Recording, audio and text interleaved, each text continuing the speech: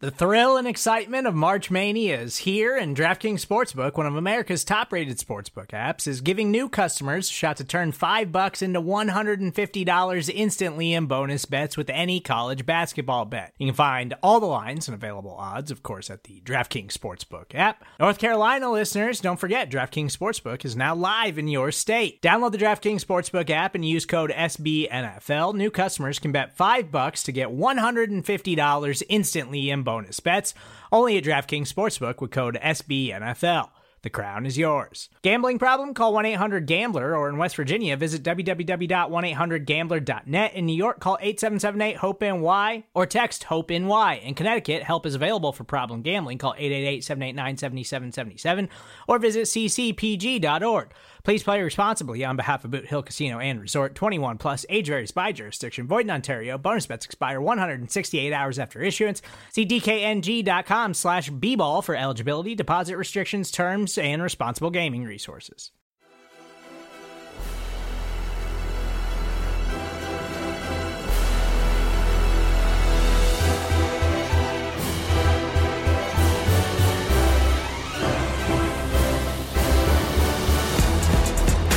Good morning, good afternoon, and good night. Welcome one and all to Monday Football Monday here on the SB Nation NFL Show. A reminder before we take any more steps forward that this show is brought to you by our friends at DraftKings. DraftKings Sportsbook is an official sports betting partner of the NFL. Download the DraftKings Sportsbook app today and use code SBNFL for a special offer when you sign up. That is code SBNFL. Only at DraftKings Sportsbook. As noted, this is Monday Football Monday on the SB Nation NFL Show. You can subscribe to the SB Nation NFL Show wherever you get your podcast. Leave a rating, write a review. Those things always make us happy. You can watch this show if that is your chosen medium on the SB Nation NFL YouTube channel. Subscribe there as well. If you do, you will see, hear, and perhaps smell the stylings of the fantastic Rachelle Prevet. She is on the ones and twos. I am RJ Ochoa, and with me, as always, from SBNation.com, are Mark Schofield and JP Acosta. JP, there are no more undefeated teams left in the NFL. Mercury Morris and the rest of the 1972 Miami Dolphins, who maybe you've never heard of because sometimes there are things that happen before your lifetime. They're toasting the champagne today. Have you ever considered that 1972 Miami Dolphins are sports' biggest haters? They never are celebrating when a team goes undefeated. They're always waiting for that one loss so then they can just fire off the photo of them all holding champagne. It's incredible hate and energy. I'm not saying I'm against it. I'm just saying, like, they might be the biggest haters in any sport. Mark, did you hate Mercury Morris specifically during the run that in 2007 that the Patriots had? Because he was kind of outspoken. He was very outspoken during that run. And I think that goes to JP's point that they are perhaps sports' biggest haters. And even though it kind of, obviously at the time, rubbed me the wrong way, I appreciate it. Like, look, you were the last team to accomplish something. They're the only team, not last team. Okay, yeah. Only team to ever have done something in NFL history. Like, certainly, like, lead into it. I love it. I appreciate it. And so I think, is this the earliest in recent memory that they've gotten to do this? I feel like it is. I think so. Yeah. Like, maybe you're right. Maybe the champagne like chills till November most years. Yeah. But yeah, because last year the Eagles were something like 12-0. The Cardinals, I think, got to 7 or 9-0 in 21. Right. Well, was it the Steelers in 20 that were like the biggest frauds of all time? And they were like winning games just in absolute horrific fashion. And you all knew, like, at some point the wheels were going to come off. Yeah.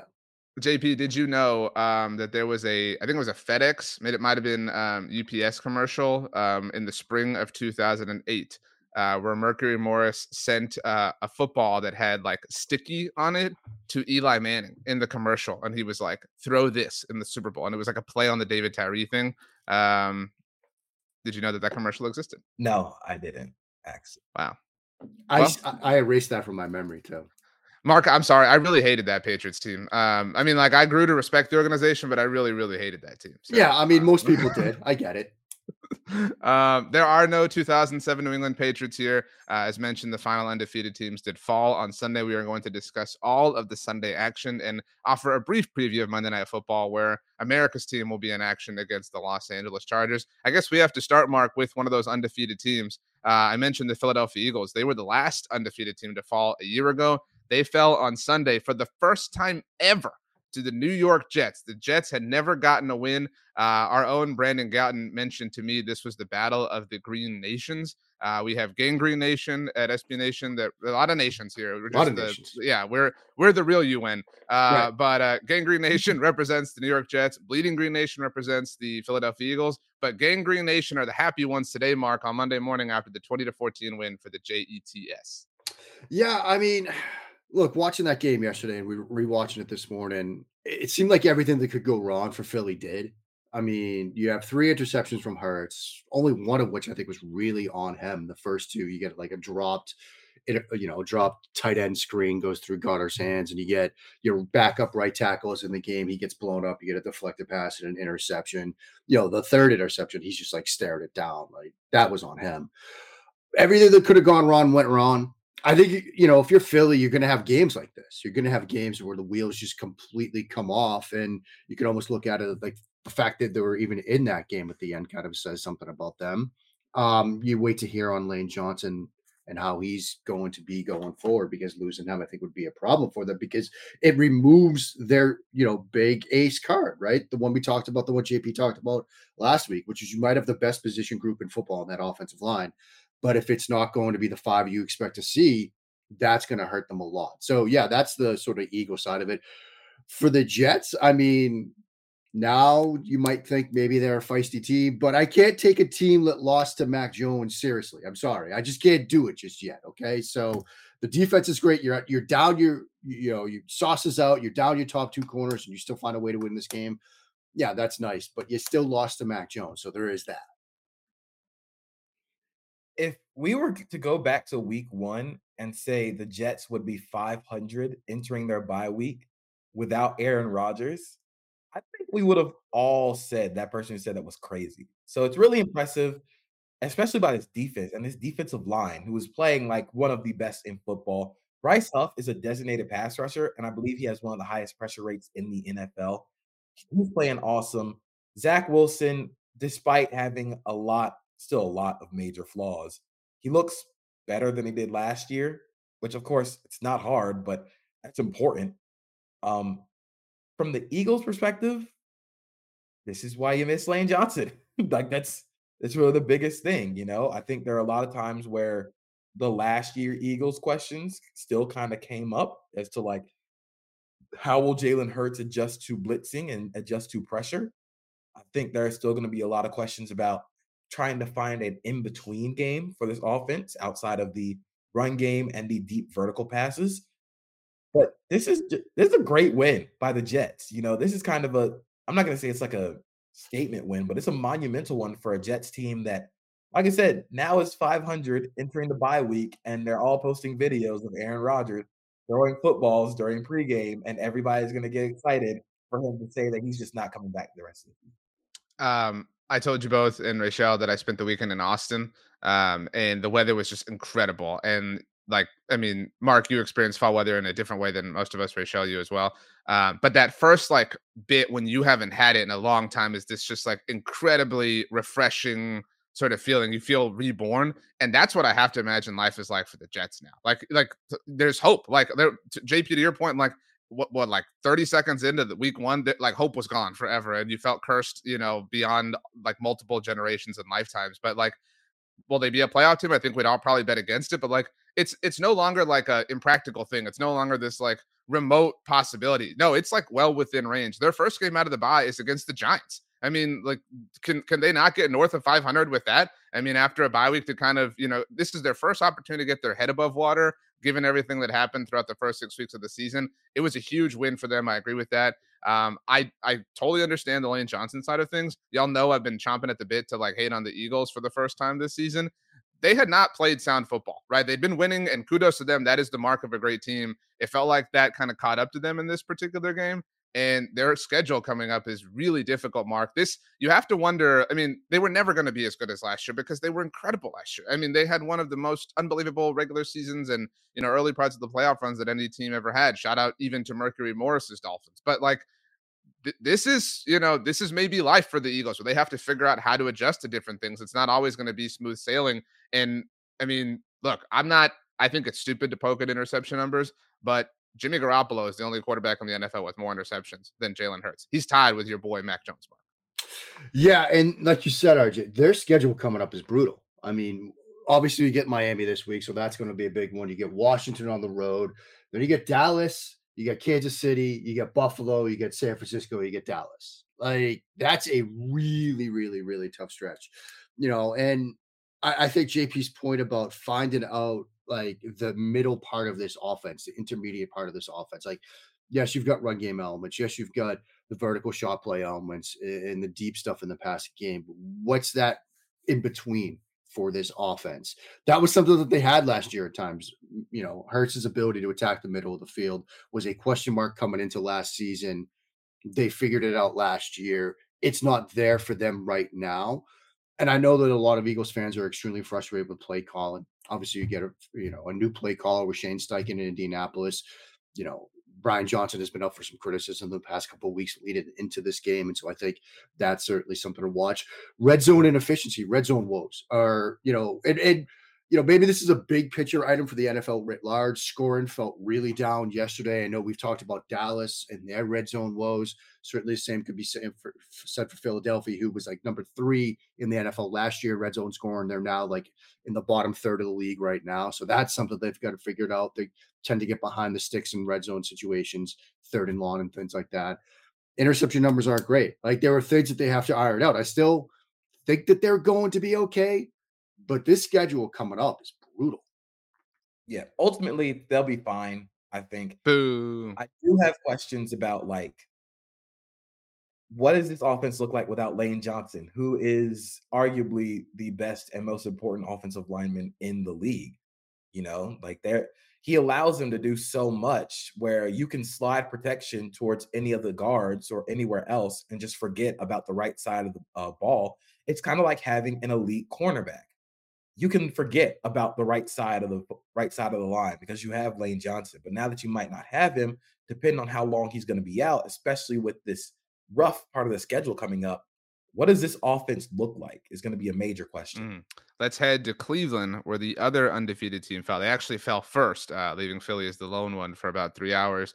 Mark, the San Francisco 49ers looked mortal just 1 week after the exact and total opposite. And this is a really interesting win for the Cleveland Browns, given that Deshaun Watson was not a part of it.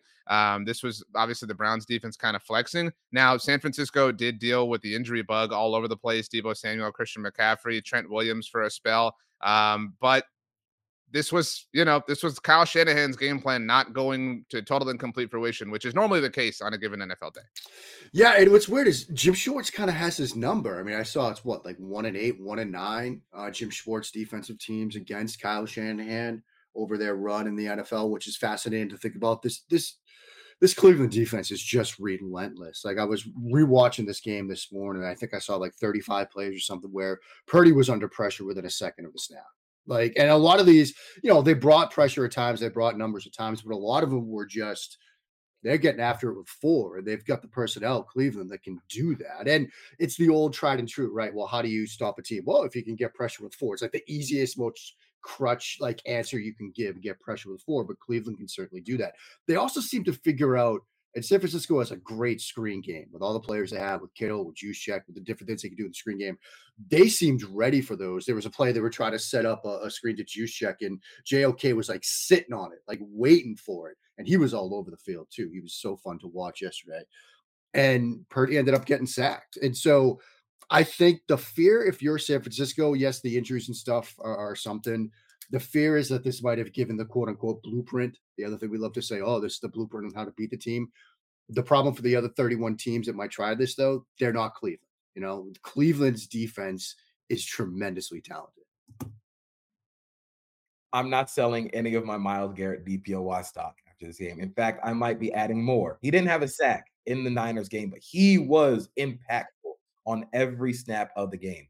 Like Mark said, Jim Schwartz is kind of like, he's morphed this defense into one that is arguably the best in the league.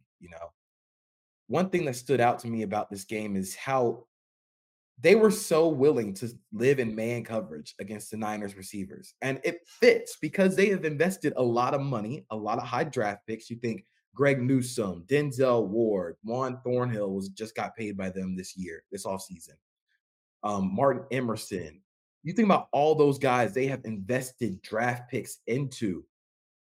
It makes sense that they want to play a lot of man coverage. You have the dudes to. And Jim Schwartz is like, one thing that's changed about this Browns defense is they're allowing their best athletes and their best players to go and be dudes. Go play man. You are the best athletes on this field. Go prove it. So, like you said, I don't know if this is like a blueprint to beat the 49ers because not every team's going to have a Myles Garrett. But if the Niners do play games without Trent Williams and Christian McCaffrey and Deebo Samuel for an extended period of time, it will be interesting to see what Brock Purdy looks like, because Brock Purdy looked less like the world-beaten hero for the past 5 weeks and more just like Shanahan quarterback. Yeah, this looked a little bit like I think like the emblematic element was Brock Purdy. It was like, oh, like you got to go make a little bit happen on your own, Brock. And not to say that he can or he hasn't done anything like that to this point. I don't think would be fair. But this was like a Brock, you just got to do something. Like everything is really ugly, and it didn't happen. And so that's a tough scene. I don't think any. At the same time, like he had a throw fourth quarter, like 13-16 mark. He's flushed to the right, hits Ayuk on the move, and it's right there. It's a catchable ball, and it's dropped. And even with all of this what we said is true. They had a game-winning field goal attempt. Like that's true. And yes, there was a kind of a sketchy DPI call on that final drive. But look, he had his last throw to Jennings was on 3rd and 2. He had Myles Garrett in his chops, and he put it right where it needed to be to get themselves into that field goal range. He had another throw to Ayuk that was a pretty good ball on that drive. Like it was all basically bad from Purdy. It wasn't a great game at all. He seemed flustered. He seemed pressured. He seemed rattled. That internal clock was sped up as it would be when you've got Myles Garrett in your face on 30 snaps or something like that. And he still put him in a position to win. Like, certainly not a game that the people that have been saying Brock Purdy is one of the NFL elites are going to point to, but he still had him in a position to win. I know there are a lot of people who are, anxious to denounce Brock Purdy as an NFL player. And I think that would be a ridiculous of a reaction based on what we saw. Because again, like it's understandable to be flummoxed by the Browns defense. I mean, and to your point, Mark, like even in spite of that, like they had an opportunity to win. And you could argue they didn't directly lose it because of him. Whatever. I mean, we're getting into the weeds here, but yeah, like JP, you said you weren't selling Myles Garrett stock. I wouldn't sell Brock Purdy stock. I wouldn't sell San Francisco stock at all. This was just an impressive effort by Cleveland, which is the other side of this discussion, JP. I don't mean to do the like, oh, the Deshaun Watson trade wasn't worth it, narrative, blah, blah. But like, man, you found a way to like, this is the most impressive Browns win since what? The playoff win against Pittsburgh? I mean, seriously. And like, first of all, PJ Walker, like Twitter favorite, everybody loves PJ Walker. So this was super cool. But man, this is kind of a tough scene if you're the Browns for like your overall team structure, that you were able to pull this off. It's a weird win in that sense.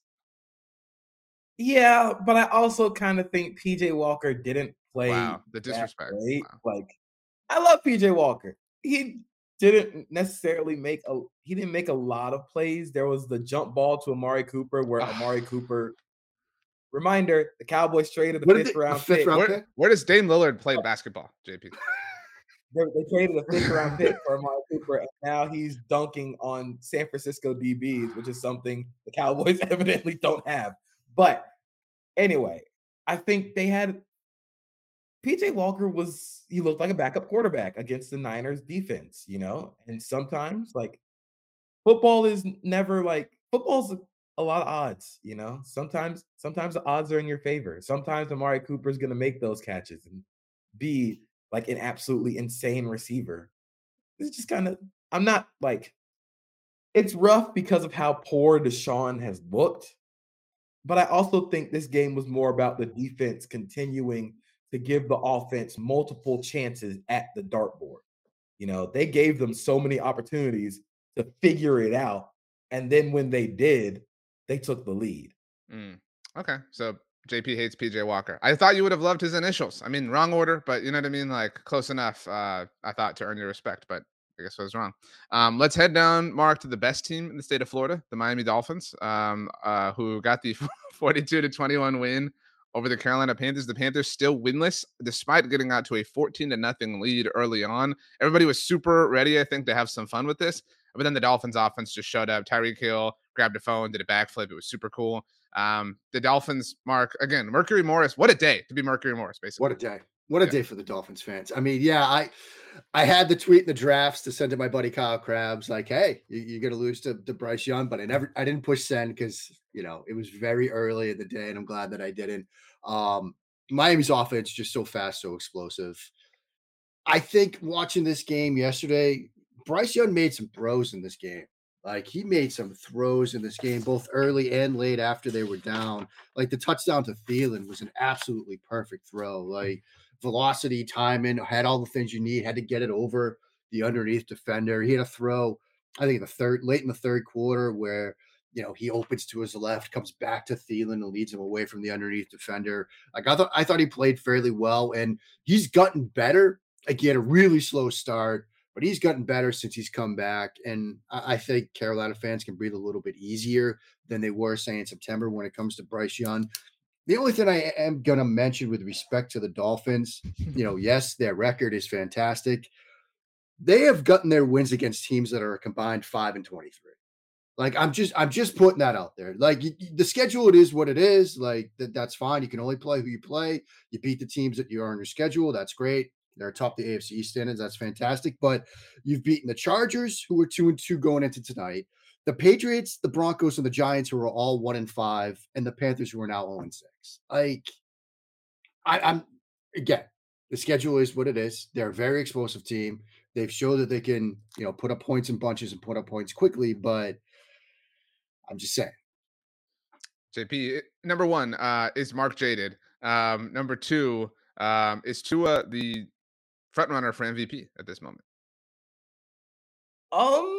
So on the first one, I kind of get where Mark is coming from. With y'all are some haters this morning. Goodness. But I'm not done. But it's not just that they are beating bad teams. It's like the whole college football thing. We're like, oh, you have a weak schedule. It's not just they're playing a weak schedule. They're blasting these teams. Outside of the Patriots game where they only scored like 24 and you get the Bill Belichick bump. They put up 70 points on one of those teams. Like, that's not just like they're just barely getting by these teams. They're blasting these opponents. So I think it's a little bit more of the Dolphins offense is very, very good and will give them opportunities to win the game. I still have a lot of questions about that defense, especially when it comes to defending the pass. If you can play a team that has enough to turn things into a shootout more consistently, I don't know. I don't know if this defense will be able to hold up. But the question is, do they have to? Like, do they have to hold up as much? Well, so two of their next three games, JP, are against the Eagles and the Chiefs. So we'll get a chance to kind of learn that a little bit. But also quickly on that note, during the Sunday morning news dumps, was a report that Jalen Ramsey is much closer to a return than people would have initially thought. The first reports when he first got injured were like, December? So that helps shore things up in a technical and literal sense. Yeah, it'll help. But, I still think the transition from Brian Flores to Vic Fangio style of defense is still taking effect on this team. I still worry about overall their defense, not only the pass, but, I think they do enough to break bad teams. And once they break bad teams, the offense just pours it on. We're going to see the next couple of weeks. We will see, especially when they play the Chiefs and the Eagles. As far as Tua, frontrunner MVP, I mean, yeah, I guess. Right now it's like him, Jared Goff, and Christian McCaffrey. Who'd you say? What is the Jared Goff? What is happening right now? I don't know. I heard the opening moments of the latest Around the NFL podcast. They said that the NFL needed Sunday's like results, like with the Eagles and Niners losses of the teams that they came against. Like the season was starting to feel a little weird. Like it felt a little like uneven. So I agree with that, but I think that is really exemplified by that point, JP. That Tua and Jared Goff are in the running. Speaking of, I mean, we might as well go. Mark, my first question to you: watching the Lions win 20-6 in Tampa Bay against the Creamsicles, did it feel like an old school NFC Central matchup? Oh man, it did. It absolutely did. I half expected to hear Summerall on Madden. Like that was like a warm blanket for an old guy like me. It was absolutely fantastic to see. Jared Goff, though, he played very, very well in this game. Had some tremendous throws in this game. That passing game was really sort of clicking. It was fun to watch that passing game. Jared Goff on 34th downs, 10 of 14 for 176 yards, 2 touchdowns, no interceptions, an NFL passer rated of 153.3, which is near perfect. It's time to take the Lions for real. I mean, it's absolutely time to take the Lions for real. This was a day where, the run game wasn't quite clicking, so you get Goff putting up the kind of numbers that he did against a defense that can do some things. Their defense looked good too. They were in Mayfield's face pretty much throughout this entire game, deflecting passes, getting some turnovers. This is a very fun Lions team to watch. And yes, as we said last week, Jared Goff is now in the MVP discussion. I mean, yeah, they're arguably like one of the best teams in NFL right now. They can beat you in so many different ways offensively. If you want to try a shootout, like they can play those games. If you want to try and grind out a field possession game, they can do that. One of the things that really stands out for me about this team is just like the overall vibes from this team are just awesome right now. You got Craig Reynolds throwing blocks 10 yards downfield and decleating DBs to help spring in a Amon-Ra St. Brown touchdown. Jameson Williams came back and immediately caught a 40-yard touchdown pass, which was insanely funny. But to Mark's point, the defense played really well. And that was a question coming in this season about if the defense could put together consistent strings of good play. They put those together against a Buccaneers team that, of course, led by Baker Mayfield. We will give them the Baker Mayfield, the caveat there. But Baker Mayfield was playing pretty good football up until then. And they still have Mike Evans and Chris Godwin. Those two guys did not just cease to exist. And they only scored 6 points. This is a good team, like a capital G, good football team. And also listen to their schedule the rest of the way. Okay. At Baltimore, home against the Raiders, at the Chargers, home against the Bears, home against the Packers, at New Orleans, at the Bears, home against the Broncos, at Minnesota, at Dallas, home against the Vikings. Those are all winnable games. How many will they not be favored in, Mark? Off the top of your head. By the time they get to Dallas, maybe Baltimore this week, but that's all I could see. By the time they get to Dallas, they could already be like fighting for like the 1 seed in the NFC. Well, it's funny you say that because this game was bumped to the afternoon. I don't know if I mentioned this on Friday. This was originally a noon game, but congrats to the Lions. Like they are really Andy Dufresne on the other side of the tunnel. Like they have made it to the good times to where the NFL wants you in the afternoon slot. And I saw Jeremy Reisman, who covers the Lions for us at SB Nation for Pride of Detroit. I saw him tweeting like, "Come on, Jets!" Like, and I was obviously rooting for the Jets, from a Cowboys slant, but like, I was like, hell yeah, Jeremy! Like you're in the mix for the 1 seed. Like this is all like rational and fair for the Lions at this point. JP, you mentioned the vibes. It is so rare that Twitter wants something to happen and then it like blossoms and becomes like. I know that the Ravens, on their like early analytical, like moves and adjustments and things like that, there was this like our Ravens movement on Twitter that kind of like fizzled out. Rachel, please don't hold it against me, but like everyone wanted the Lions to be good, everybody, and like nobody except for like maybe like not JP for Justice, like, you know what I mean, everybody wanted the Lions to be good, and they are. Like they're realizing everyone's like great ambitions for them, and it's not like unfair to dream anything for them. Like maybe there was this like glass ceiling on them before, Mark, but like they're here. Like they are a Super Bowl contending team, and that's not like a bump we're giving them. It is tried and true.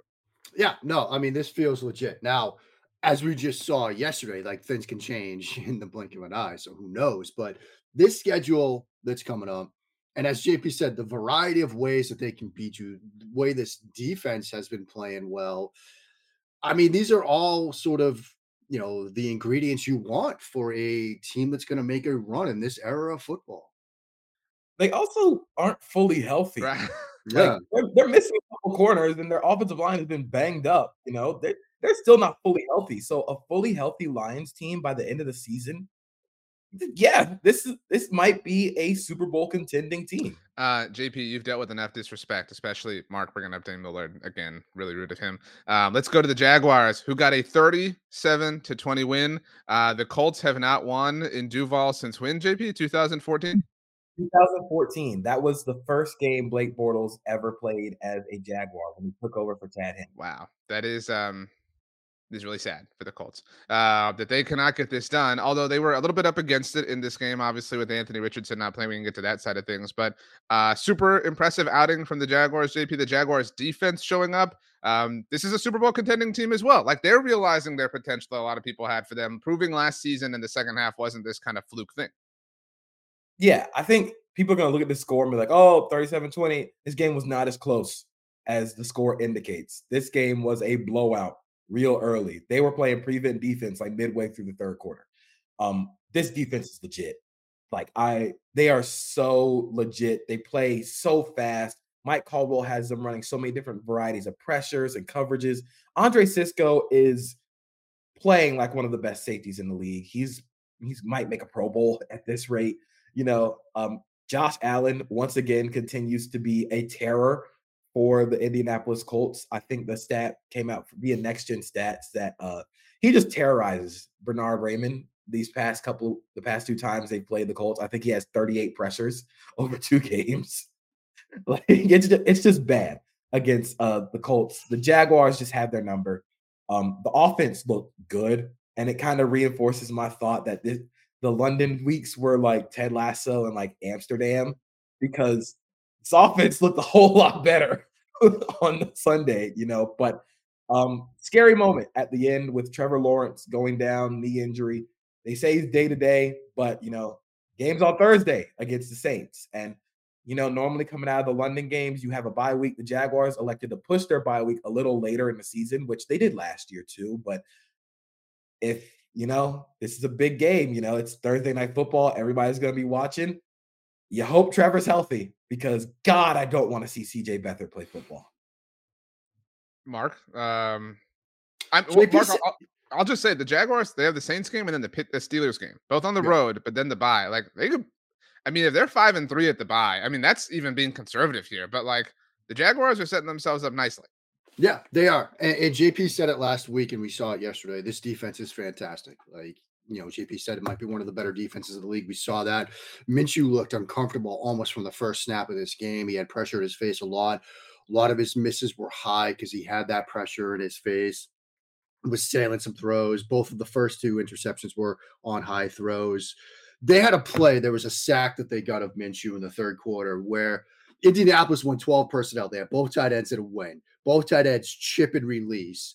They only rush forward. It doesn't matter. He's still sacked within like a second and a half. That's how good this pass rush is right now. The scary moment with the MRI and Lawrence and the knee injury. Sounds like he's going to be okay, which is huge. But this defense is great. The offense looked great. They're like just like the Lions. Now, when you look around the rest of the AFC, you might have some teams at the top, but I think you put Jacksonville in there too. JP, on the other side of this, Mark mentioned that Gardner Minshew was under duress all day long. I mentioned the Sunday morning reports. It seems possible that Anthony Richardson's rookie season may be over. Showed a lot of promise, showed a lot of excitement. Colts fans, I mentioned Andy Dufresne, have really been through it. I don't know if y'all know this, but Andrew Luck retired, and so Chris Ballard deserves like 4,000 chances to get this right. But man, the idea, JP, of a fan base, I know you don't pity the Colts fans, but like of having to wait until July, to see him again in any kind of serious action is just a huge bummer to consider. Oh, let me play my little sad song on my sad violin. You can feel for the fans like that. That would suck to go. I'm just kidding. It sucks because Anthony Richardson was playing really well. I think people are going to look at the injuries like, hey, maybe you should stop running, when no, this is just like, these are freak injuries that don't happen like every time he gets hit. He's not like glass bones, paper skin man. But can we stop making Gardner Minshew a thing? we have to let it go. Let Gardner Minshew go. He is not good. He plays really bad. He doesn't take any shots downfield unless the team is down 25. It's all just 2-yard passes, and he plays like a backup. I think people fell in love with Minshew during the Nick Foles, the Nick Foles Jaguars era, and 2020 when he was even in 2020 he was bad. That's why they went and drafted Trevor Lawrence, because he was bad. They won one game. Everybody fell for the story, JP, like the character that he is. That's all that was. Like he's this like like if he played for the Buccaneers, he'd be like an even larger household name. You know what I mean? Like that's all people, and not to discredit his play, but that was what everybody loved. And the mustache. Paul's comment says respect the stash. Like everybody loves the character. I'm not respecting the mustache. I'm not. I don't have to. I've been down this road with Gardner Minshew before. I will not be fooled again. It sucks for the Colts because, the defense isn't bad. Like, they have some dudes on that defense. The offense has some fun players, but, it sucks when you constantly, you think you got the quarterback, and then the rookie season, he's done for the rest of the year with a shoulder injury. It kind of feels like, especially for Colts fans, like you're seeing the same story over and over again, like a young quarterback getting absolutely destroyed by his own body. Again, I'm not really like too sad because you don't know true pain, Colts fans. You don't know true pain, but it sucks for Anthony Richardson. Yeah, and it's because the main thing he needed was reps, right? Like he needed games. And if he's now on the shelf for the rest of this season, that's the worst case scenario for the Colts. Because even if you're not winning, like getting him starts, getting him reps, getting him live NFL action was the main goal of this season. So next year he has that kind of leap. Now you're setting that clock back a little bit. To your point, Mark, the take is brewing for like this time next year, someone being like, look, this is really Anthony Richardson's rookie year. You know what I mean? Like we need to I've got it in the drafts already. Go on. I got it locked and loaded. Support for this show comes from Sylvan Learning. As a parent, you want your child to have every opportunity, but giving them the tools they need to tackle every challenge, that takes a team. Now more than ever, educational support tailored exactly to what your child needs can make all the difference. That's why parents have trusted Sylvan Learning for 45 years as the ultimate teammate in their child's educational journey, instilling in them a love for learning and a passion for reaching the next level. And Sylvan's Insight Assessment can identify gaps in learning and areas that could be of concern for your child. It's a 360-degree view into your child's learning that you can't find anywhere else, and helps ensure that your child didn't miss something in school that might put them at a disadvantage in the future. And right now, it's the best price of the year at $29. Go to sylvan29.com to learn more and get your child's assessment for only $29. That's SYLVAN 29.com. Let's head to Cincinnati, where JP, the Bengals seem to have started their full climb out of their 0-2 hole. They are now 500. So kudos to them. 17-13, the final score. I thought the Seahawks would find a way, and they almost did. But the Bengals are gritty. Like, they deserve a lot of benefit of the doubt. They have proven that over the Joe Burrow era. Not a huge day for Jamar Chase, like last week, but the Bengals are kind of back. It's uncomfortable, but they are winning games. That's the best thing. It doesn't matter if you win by 1 or you win by 100, as long as you put the W in the win column. This defense is really good. They are very, very good. Lou Anarumo is one of the best defensive coordinators in the league. And I don't think their pass rush gets enough credit because they don't have a lot of like superstar pass rushers. Trey Hendrickson rocks. Shout out to the FAU alum. But Sam Hubbard, BJ Hill, those guys getting after it. Miles Murphy playing really good in his rookie year. You have so many dudes who can win converting speed to power. And that's really where they want to be for a defense. They don't want to bend around the corner and try and force you into make a quick decision based on their speed. They're going to constrict the pocket. They're going to get you closer and closer, tighter and tighter, until you either take a sack or you throw the ball for a poor decision, which is how Geno Smith turned the ball over a few times. Offense, like, look, man, it's just, you're going to have to struggle a little bit. You know, until Joe Burrow is fully healthy, you're going to have these games like this where you get into the muck, where you get into like some real grimy football games. He's still like, he looked kind of good against the Cardinals last week. It still feels like he's trying to make his way back. But, you know, he just does, even with the calf injury, even being fully healthy, his arm strength wasn't like among the best in the league. So now with that hampered by a lower body injury, you know, you kind of see it a little bit. But as long as you find ways to win, that's all that matters for the Bengals. You got to dig yourself out of this hole by just finding different ways to win. Mark, I was bummed to see the Seahawks lose. This would have felt like a big boost in the like belief in the Seahawks that I had and a lot of people had prior to this season beginning. So it's kind of a shame that they weren't able to get this done in Cincinnati. DK Metcalf seemed a little bit pissed off. Yeah, he seemed frustrated. There were times when he was open, when he wasn't getting the ball. There was a moment where he sort of like waved off, you know, the offensive backfield. I'm not going to say it was like Geno specific, but I do think the story of this was Cincinnati's defense. And to JP's point about their pass rush, you remember that AFC Championship game where they beat Kansas City, and there was that sequence at the end of the game where they got down, like Kansas City got down late, 1st and goal, and everybody's thinking, look, this game's over. And they got a pair of pressures and I think 2 sacks when they just got 4 after Mahomes, and it was Hendrickson and Hubbard. The same scenario played out yesterday where since Seattle got down late, you know, you got a Hendrickson sack with their rushing forward, just 3:27 left in the game. A Hubbard sack where they get home with 2:08 left in the game. Now Cincinnati gets the bye, and coming out of the bye is that big game against the 49ers. And as we talked about, 30 minutes ago, the sort of blueprint for beating San Francisco is, can you get pressure with 4? Well, not that it's Myles Garrett and company, as we see with Cleveland, but this defense can do it too. And you get Burrow rested, that calf rested. The clowns that wrote a football court piece a couple of weeks ago about maybe the Bengals should tank, we kind of look a little silly right now, even pose it in that question. But this defense is very, very good. And if that offense gets Burrow completely healthy and they start spreading the ball around and all that stuff, Cincy could be an end and into the end. By the way, Mark, you mentioned the clowns that wrote that. Shout out, of course, to SBNation.com and all the work you all do. I can't believe I forgot to mention this, but it was a tab that was open nonetheless.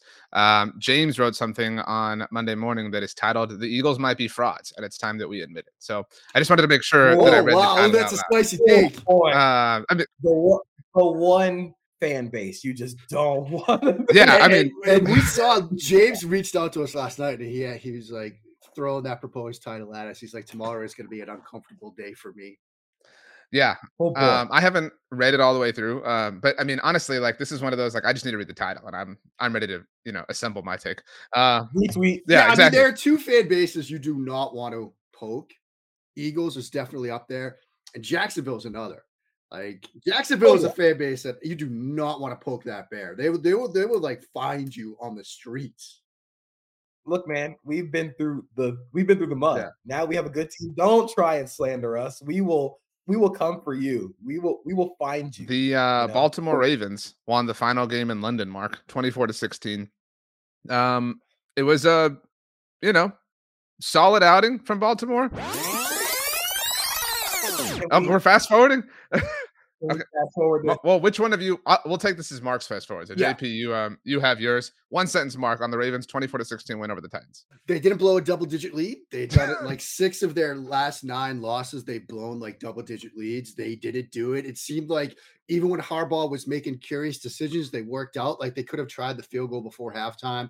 That was well within Tucker's range, and they decide, no, we're just going to punt it away and run out the half. Phillips then drops the punt, and you get the field goal anyway. And so, everything sort of went Baltimore's way. Maybe it goes to if you have a London game, like, get over early and get adjusted because Tennessee came over late. You saw how they played, but I'm just glad we hit the fast forward button on this one. JP. What the hell are the Tennessee Titans, man? What is this team? Yeah. My sentence was going to be, I've seen enough Ryan Tannehill, but I don't know what the better option is. Like, you know what I mean? Like, I'm kind of done with the Titans. Like, Malik Willis needs to drink like 3 C4s, get himself like nice and wired in the pocket next time he plays, because everything was so slow. I mean, how many times was Rich Eisen saying you cannot take a sack in this situation, and he immediately takes a sack? It was so funny. It was the first play out of the screen pass where they got to the one. It's like, you really can't take a sack here. Yard sack. And it's not just like nobody's open. Like, it's just he's holding on to the ball so long. Like, he's not trusting what he's seeing. But the people clamoring for Will Levis did the same thing against worse competition. So if you want to see Will Levis, which I agree, like, you got to see a little bit what you got. It's going to look really bad. You're just not going to look good. And it might be worth drafting the quarterback early, because Will Levis was a second-round pick. You don't have to tie your boat. For two dudes who were so anxious to fast forward to this game, you both wanted to say a lot about it. So I just like fast talking.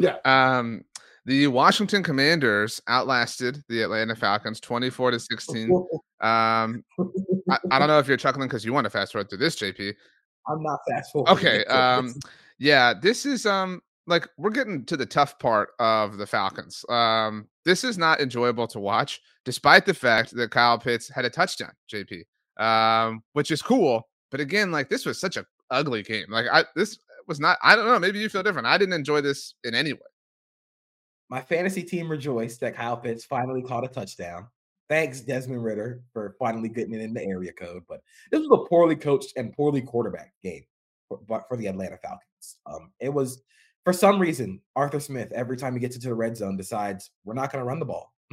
We're going to let Desmond Ridder be the hero. And you can see one of the interceptions, it was really bad. It was the one where he threw it directly to a DB, and Arthur Smith just loses his mind on the sideline. And he mouths to himself. And you can see on the TV, he just mouths to himself, just throw the fucking ball out of bounds. Yeah. Like, it's just those type of things that separate, like, bare minimum quarterback play and being able to actually contend for a playoff spot against a team like the Falcons, where you're always consistently held back by the quarterback.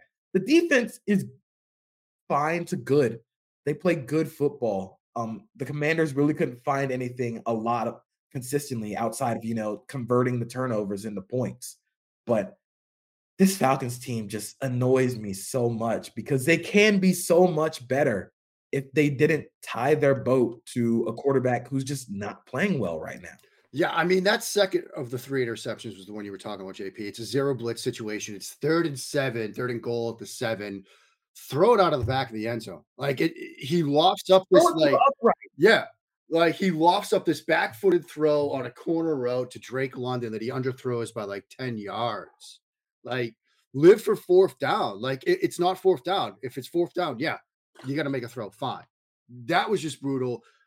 Like, the design on the 3rd interception, where you bump Bijan out, you see the linebacker go with him, like, you get the matchup you want. Make a better throw. Like, just make a better throw. Like, and it certainly seems like Ridder just is not the answer here, because they have so much talent around the quarterback position. You thought you would have gotten more production from the quarterback position as a result of the talent around him. And like we talked about last week, he had this sort of, is this the Desmond Ridder get right game? It was against a Texans secondary that, as JP pointed out last week, was missing 3 starters. Like, this isn't it. I mean, JP, you laughed at this. Russell Wilson on the Falcons next year.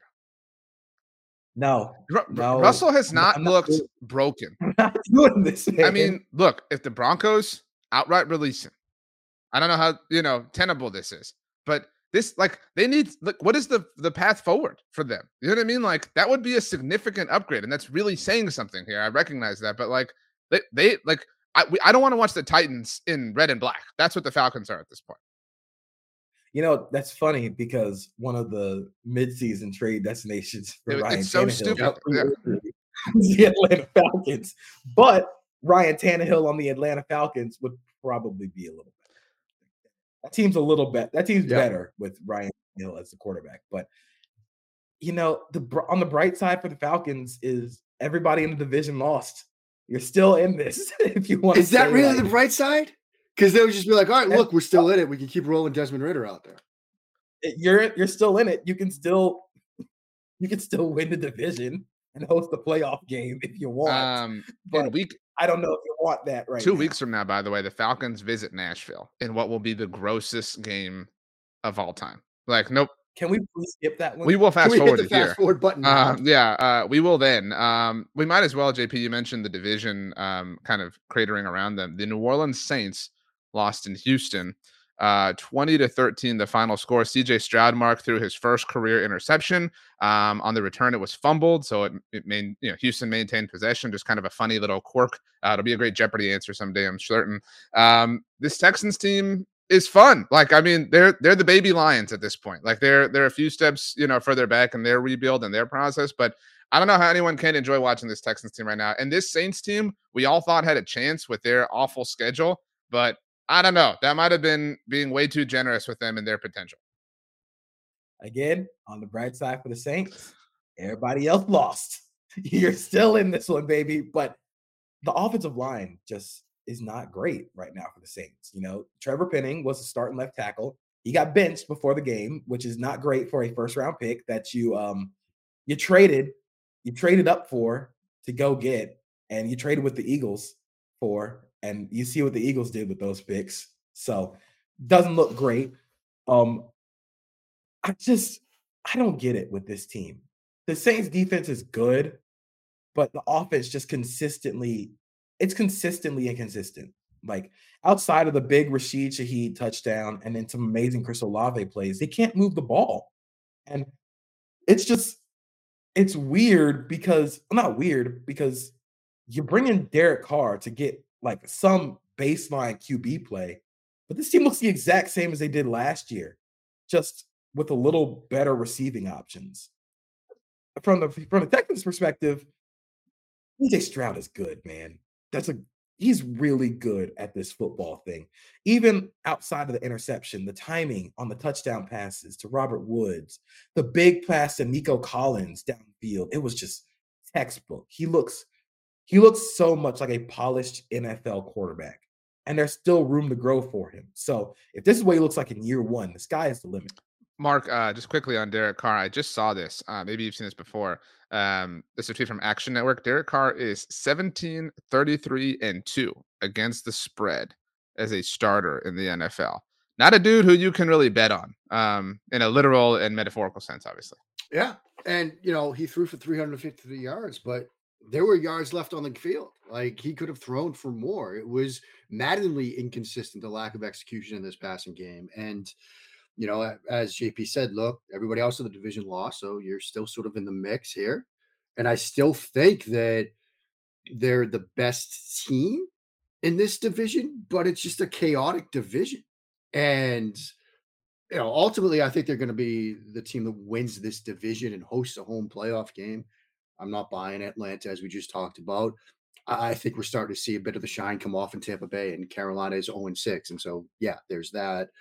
But I'm not going to bet on this team. And it goes just beyond the Carr stuff. It's just like they are so inconsistent. They're inconsistent up front.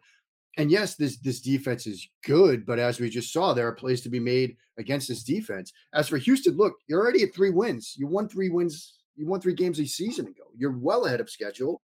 Playing with house money. Yeah, you're playing with house money, and you're making making RJ look great. I mean, remember, RJ was once saying they'd be like this, and here we are. My man, Mark Schofield. Look at that. Rachel, if I can't win MF double MVP, I want it to be Mark, obviously. No offense, JP. Let's move on. This is like 2 weeks in a row. I'm gonna fast forward through the Vikings 19-13 win over the Bears. Thank you. And yeah, I think that one sentence, please, Mark. The Vikings do get the 6-point win without Justin Jefferson. The Vikings won against the Chicago Bears without Justin Jefferson. JP. Never show me another Bears game ever again. Yeah, my sentence is just I'm sad for the Bears and the Vikings. Yeah. This was a sad game. This was just a sad game. JP, you do have your fast forward left. We have 2 games left, so just heads up. The LA Rams beat the Arizona Cardinals 26-9. So we're all kind of waiting with bated breath whether or not you want to discuss that. Use the fast forward. Okay, then JP, first sentence for you, please. After the Rams get to 500. Looks like Josh Dobbs might be turning back into the pumpkin. Mark. Your evidence that big boy grilling on the roof football is back. How did the Rams open the second half? 9 straight run-in plays. A Sean McVay offense running it 9 times. I think that beat the previous high, which was, I think, 4 or 5 straight run-in plays a couple of seasons ago. Big boy grilling on the roof football may very well be back. Yeah, good for the Rams. That's really all I have to say. Like, this was, tough scene for the Cardinals. Final game. None of us have a fast forward, but I don't think this will take long.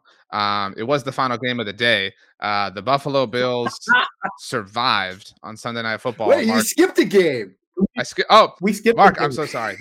We have not talked about our favorite team, New England Patriots. We'll save the Bills, Mark. And that's funny because I locked up the Raiders on Friday's show. And I got that safety at the very end that cover because it was a 3-point line. So Mark, the Las Vegas Raiders, look, I'm trying to help you out, trying to forget that Josh McDaniels beat the New England Patriots. Brian Hoyer comes to the game and it's just like throwing go routes and deep posts and just dunking on this team. Mac Jones. It's a tough scene, man. I almost had an aneurysm when he threw that interception. I mean, you saw it in the Slack. It was a string of all caps, none of which can be repeated on a family show. Is this how it ends? I mean, that's what I wrote today at .com. Is this how it ends for Bill Belichick? Like, it's just, and look, you're coming off a 38-3 loss, the worst of the Belichick era, a 34-0 loss to the Saints, which, I mean, as we just talked about, which was your worst home loss. And it was like, this one was worse than the other two. Because, like, you're losing against a bunch of familiar faces and Adam Butler and Josh McDaniel. You're losing to now Brian Hoyer. You take an unforgivable safety in the end zone after you can't hit a check down on the down before. You have a tight end chip and release and a right tackle try to block Max Crosby, and he just runs through him like it's a bag drill at the Senior Bowl. I mean, my goodness.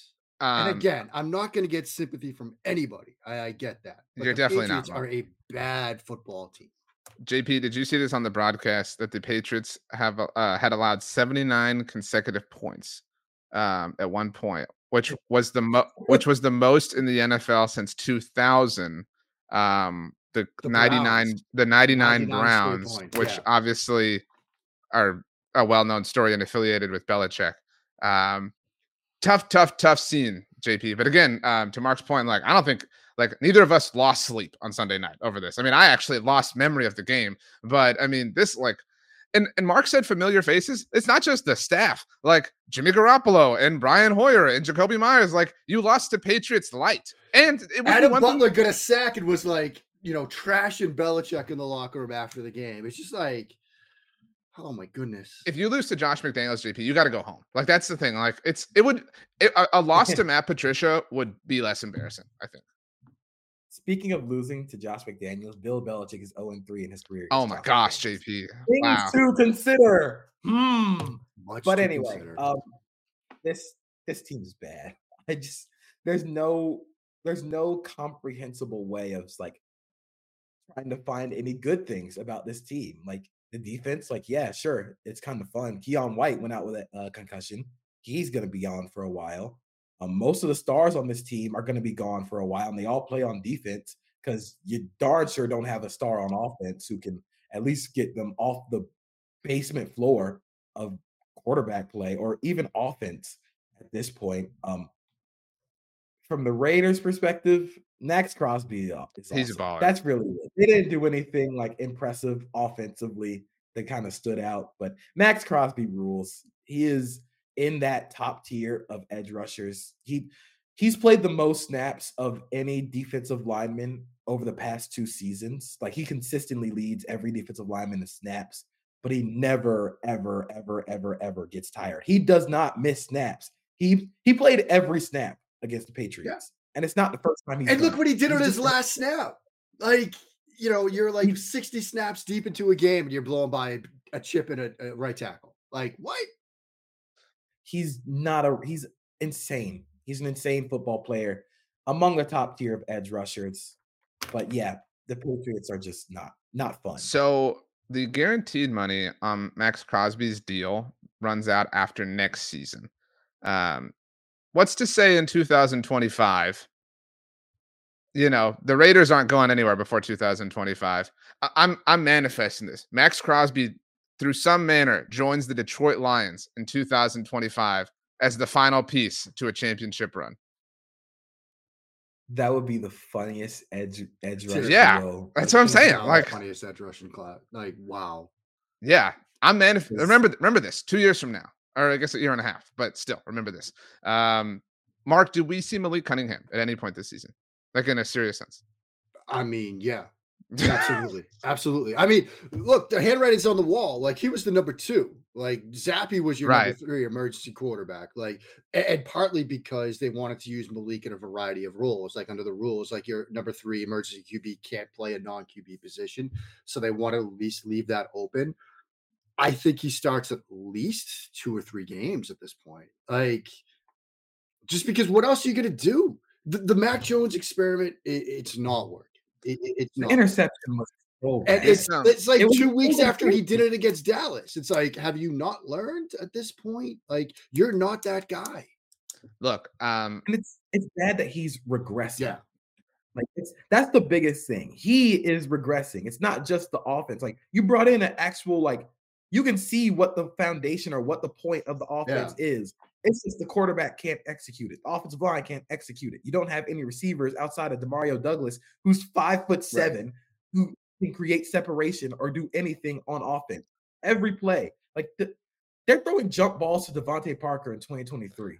Like, come on, man. Like, be serious. I know y'all did not and do not enjoy my Russell Wilson to Atlanta take, but for the Kirk Cousins haters out there, the idea that Kirk Cousins is not going to make, but just in general, the idea that he's not going to make a stupid amount of money in the offseason is so ludicrous to me.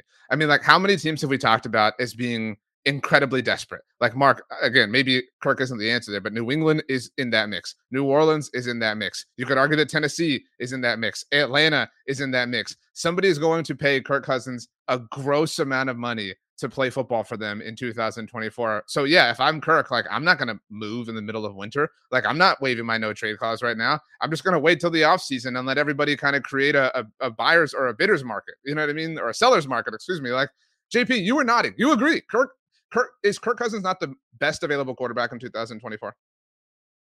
I mean, he probably That's what I'm saying. Unless anything. Sure, unless we have a random thing or whatever, but like the way it looks right now, it's like him and like Kyler. But I mean, Kyler's coming off an ACL injury. But no, they still have his. No, this is his 5th year. You're right. Tough scene. Well, he did sign to the extension, so right. It's more like he's available on. Yeah. So that's what I'm saying. On the open market, Kirk's the best one. You don't got to give up draft capital. It's going to be incredible. I got here too early, Mark. Apologies. But since you just talked about the Patriots, you should have to talk about the Bills, who are 4-2 thanks to a really gross win. I mean, it got actually kind of riveting at the very end. But 14-9, the final score. Yeah, I mean, Bills. I need James to write about them being frauds. But this was a tough. Well, this is the story of the Bills this year. I was on, WGR Saturday morning, and the hosts were asking me, like, look, we play a team like Miami, a good team, and we play extremely well. Then we play some bad teams, and it's like we play to the level of competition, whether it's up or down. And that's like, you should have lost that game if you're Buffalo.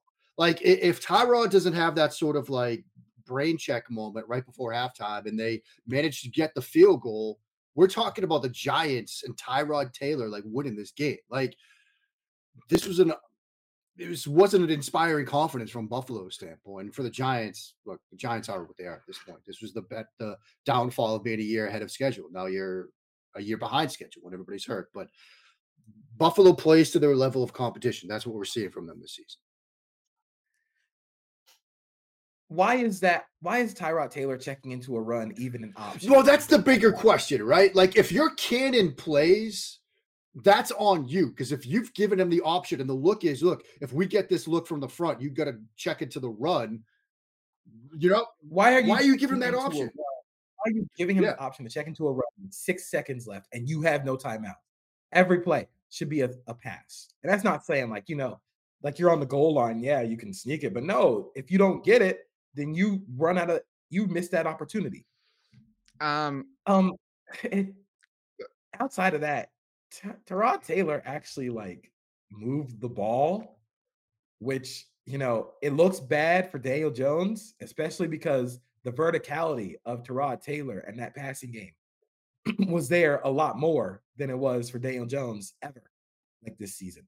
But for the Bills' perspective, this is just going to be a thing, especially with how injured they are on defense. They're just going to have to muck out these kind of games. See, like, I am so annoyed that Josh Allen like tries to like embody that. Like, it's almost like Josh Allen is like, what is the most like physically violent way that I can do anything and everything all at once?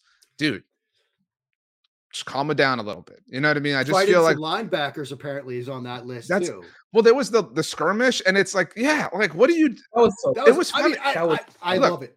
I loved it. Multiple things can be true. Like it can be funny, it can be cool, it can be badass and get you riled up, but it can also be like a categorically irresponsible thing to do, right? Like if you're the franchise quarterback who's paid all this money, like the Josh Allen experience in a nutshell. Yeah, like right? Just chill out a little bit. Like that's what I'm saying. Like there's no need to prove you're some hard ass here. Like like that's what it just kind of feels like sometimes, and it feels like the Bills are like that in general. But yeah, Mark, I'm gonna go on record right now. The Bills are gonna lose in New England on Sunday. That is going to happen. It's going to be the funniest thing ever. I know y'all are shaking your head because you can't believe it, but whatever. All right. One sentence on Monday Night Football, and then we hand out an award here. I will go and say that the Dallas Cowboys better win because Sunday provided a great opportunity to close the gap with San Francisco and Philadelphia. Mark. Which team needs to win more? I mean, that's my big question. Which team needs to win more? I almost feel like Dallas, but it's close. JP. This game's going to have so many shenanigans. You put two teams that absolutely cannot like win in a normal way ever on primetime television where neither of them can win a normal game ever. This game will have so many just absolutely batshit things happen. That's true.